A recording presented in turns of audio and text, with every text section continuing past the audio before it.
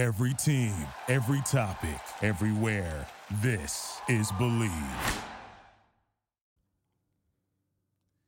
Say what needs to be said. It's your boy Asante Samuel back with another episode.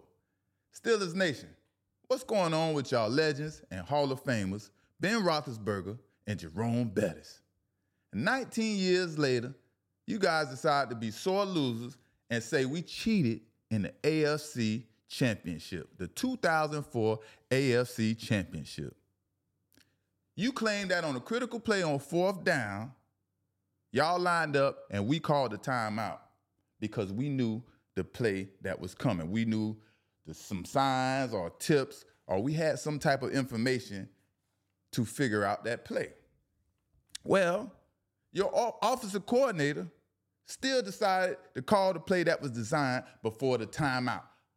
Why did he do that? What gave him that bright idea? He could have changed it.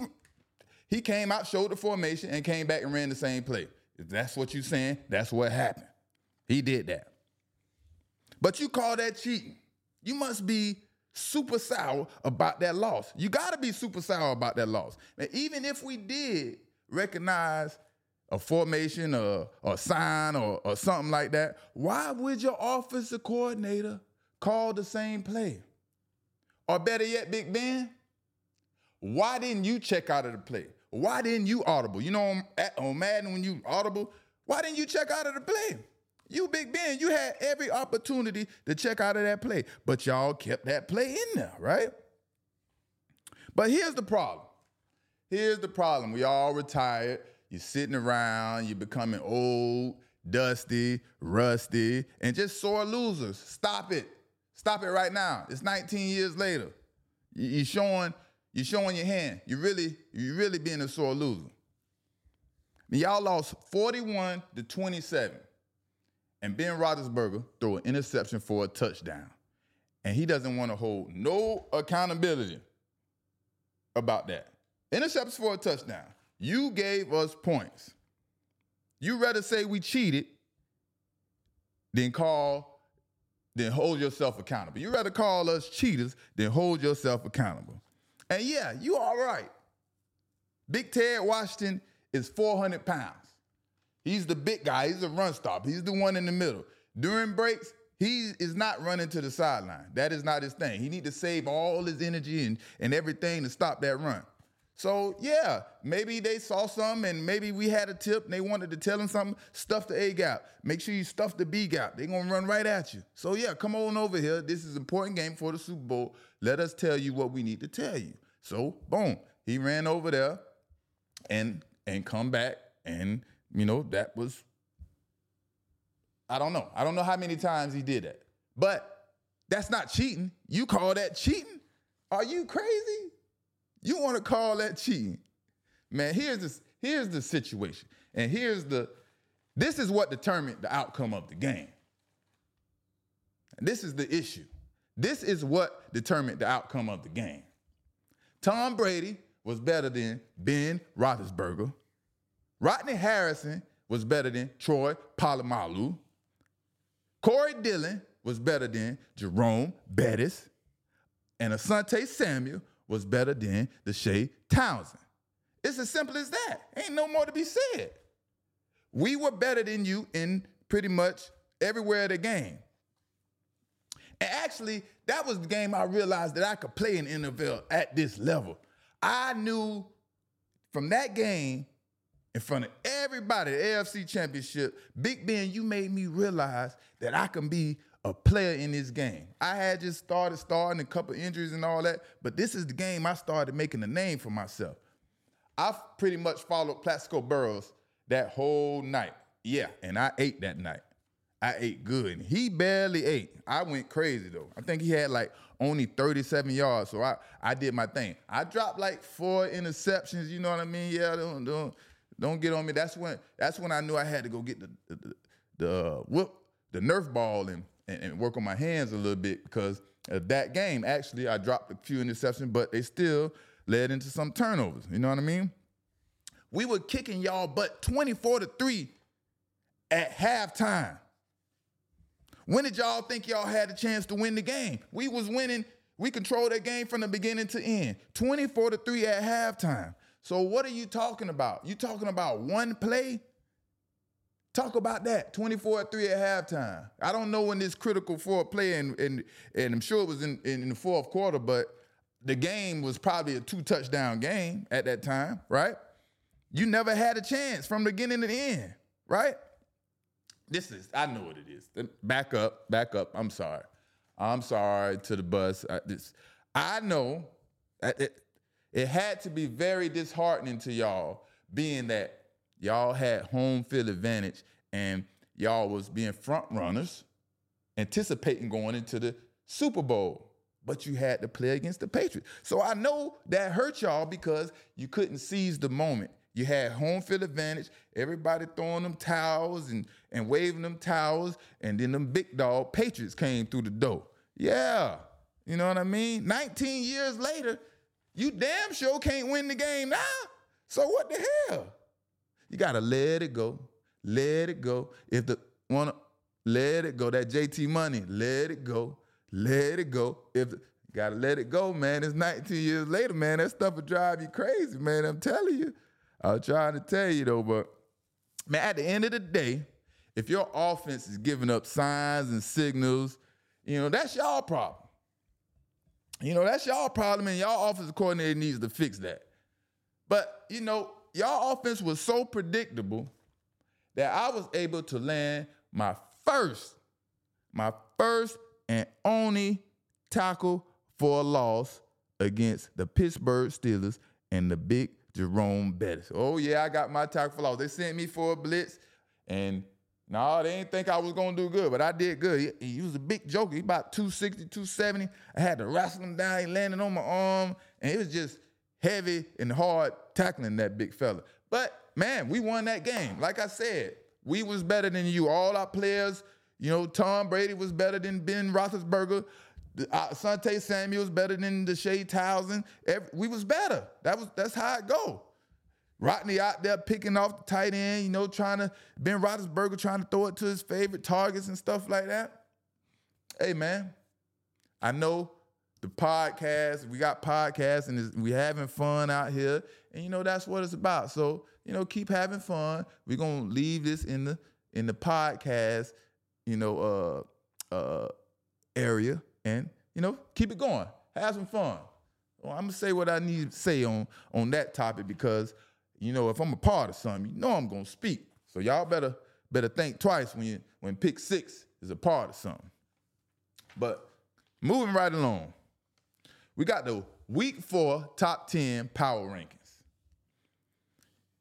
It's a little early, you know what I mean? But we're going to keep it going. So this is the Week 4 Top 10 Power Rankings. And starting at number 10, we're going to talk about the teams and some good things and bad things or whatever they need to work on to be successful. But coming in at number 10, we got the Seattle Seahawks. And what they need to do is just execute and get better on third down. I think last game it was like 3 for 15 on third down, and it's always been a problem. Maybe that's, the offensive scheme or something like that. But the Seattle Seahawks is coming in at number 10. And coming in at number 9, we got the New Orleans Saints. And we know the New Orleans Saints, they had a big league against Green Bay. And Derek Carr is there day to day. Derek Carr is the person and the player on that team that makes that team turn. He the one that makes that key turn on that team. So when he comes back, expect there to be a difference on that team. And in New Orleans, period, they play defense. Offense wins games and defense wins championships. So, count on New Orleans to be somewhere in that fire because they got a great defense. Now, coming in at number 8, we got the Dallas Cowboys. But why Cowboys? Why? Why Cowboys? Win the game that you're supposed to win. When you got a team that don't compare to you and not supposed to be on your level, you're supposed to take care of those teams and you're supposed to kill a mosquito with an axe. But what I don't see from Dallas that I would like to see more of is just more discipline. More discipline on that team and understanding what it takes to win. And I think that's what's missing from Dallas. Now, coming in at number 7, got a few homies from from the crib on this team, the Baltimore Ravens. And it's all on Lamar Jackson, baby. It's all on Lamar. You know, he got to keep being a playmaker, keep doing his thing. He got to develop more and more as a passer. I want to see Xavier get off. I want to see Odell them get off. So, you know, it's all on Lamar. So we're waiting on Lamar. The year he decided to lead the Baltimore Ravens to the Super Bowl, he can do it. And he put his mind to it. He got it. He got what it takes. But coming in number 6, the Detroit Lions. Dan Campbell, the defense. I like what they're doing over there. They came out. They played the first game pretty strong against Kansas City, even though Kansas City was off on the game, off that game a little bit with a lot of drop passes, but they pulled off the victory. So I like Detroit, number 6. They're going to fight, and they're going to keep fighting. They got a defensive mind head coach, and, you know, don't never count a defensive mind head coach out of there. Now, coming in at number 5, we got the Philadelphia Eagles. Philadelphia Eagles. DeAndre Swift is the difference maker for the Philadelphia Eagles. I like Swift. He is explosive. He fast. He quick. I mean, he make you miss, and he'll drop that shoulder on you. But I need to see more development from Jalen Hurts. I want to see a faster paced development from him. Right now, it's going too slow for me, and yeah, he's a winner. That's all you can ask for. But me personally, I want to see more development for him, more accurate passes, more precise decision-making, getting the ball out of his hand, timely in a fashionly manner, you know what I mean? Very quick and precise. So that's what I want to see out of my Eagles. Hey, the Buffalo Bills coming in at number 4. Buffalo Bills at number 4. Once again, defense. Josh Allen going to continue to run around and try to be Superman, and it's going to work sometime, and sometime it's not going to work. And I guess when it don't work, the defense got to step up. But while he is running around being Superman, he must protect himself. It's a long season. It's a lot of it's a vicious game, vicious, dangerous game. And he run around trying to run these first downs and keep these drives going. Just watch out, man. Protect yourself, man, because we want to see you go all the way to the end of the season. Now, coming in number 3, we got the Kansas City Chiefs. Kansas City Chiefs. Kansas City Chiefs. I'm not too fond of the Kansas City Chiefs. What I don't like about them is, it's a pass-happy offense, and it creates a lot of inconsistency. The last game they played the Bears, they put up a good amount of points, put up 40-plus points. Yeah, I was happy to see that. But that's the Chicago Bears. But with them, I need to see more consistency, just running the ball, passing the ball, just being more effective on offense. The trick plays and all the passing schemes is cute a lot of the times, but when it's not working, it's not working. And, that's it for Kansas City. Coming in number 2. Number 2, number 1. Who number 2? Who number 1? Who you got? Who you got? Who you got? Coming in number 2. San Francisco 49ers. November 5th, we'll see. November 5th, we'll see. That's all I got to say about the San Francisco 49ers. November 5th, when they play the Miami Dolphins, we will see who is the real deal. And at number 1, we already know, the Miami Dolphins, the most explosive team in the NFL, probably in NFL history. I don't know, but I'm sure if they ain't number 1, they 1, 2, or 3. They right up in there because, what they're doing right now, they got 2 possible offensive MVPs or MVPs in the NFL, period, on one team and on one side of the ball. That's offense. So you got 2 players on the offense who can possibly win the MVP in the NFL this year. So there ain't too much to say about them. They come in number 1. They're the most explosive team probably in the history of the NFL. So, hey, it's your boy Asante, Mr. Pick 6 Samuel. I'm going to always say what needs to be said. And, yeah, man, that's the Power 10 rankings. And till next time, I'm going to see y'all. I'm out. How you think of again? Thank you for listening to Believe.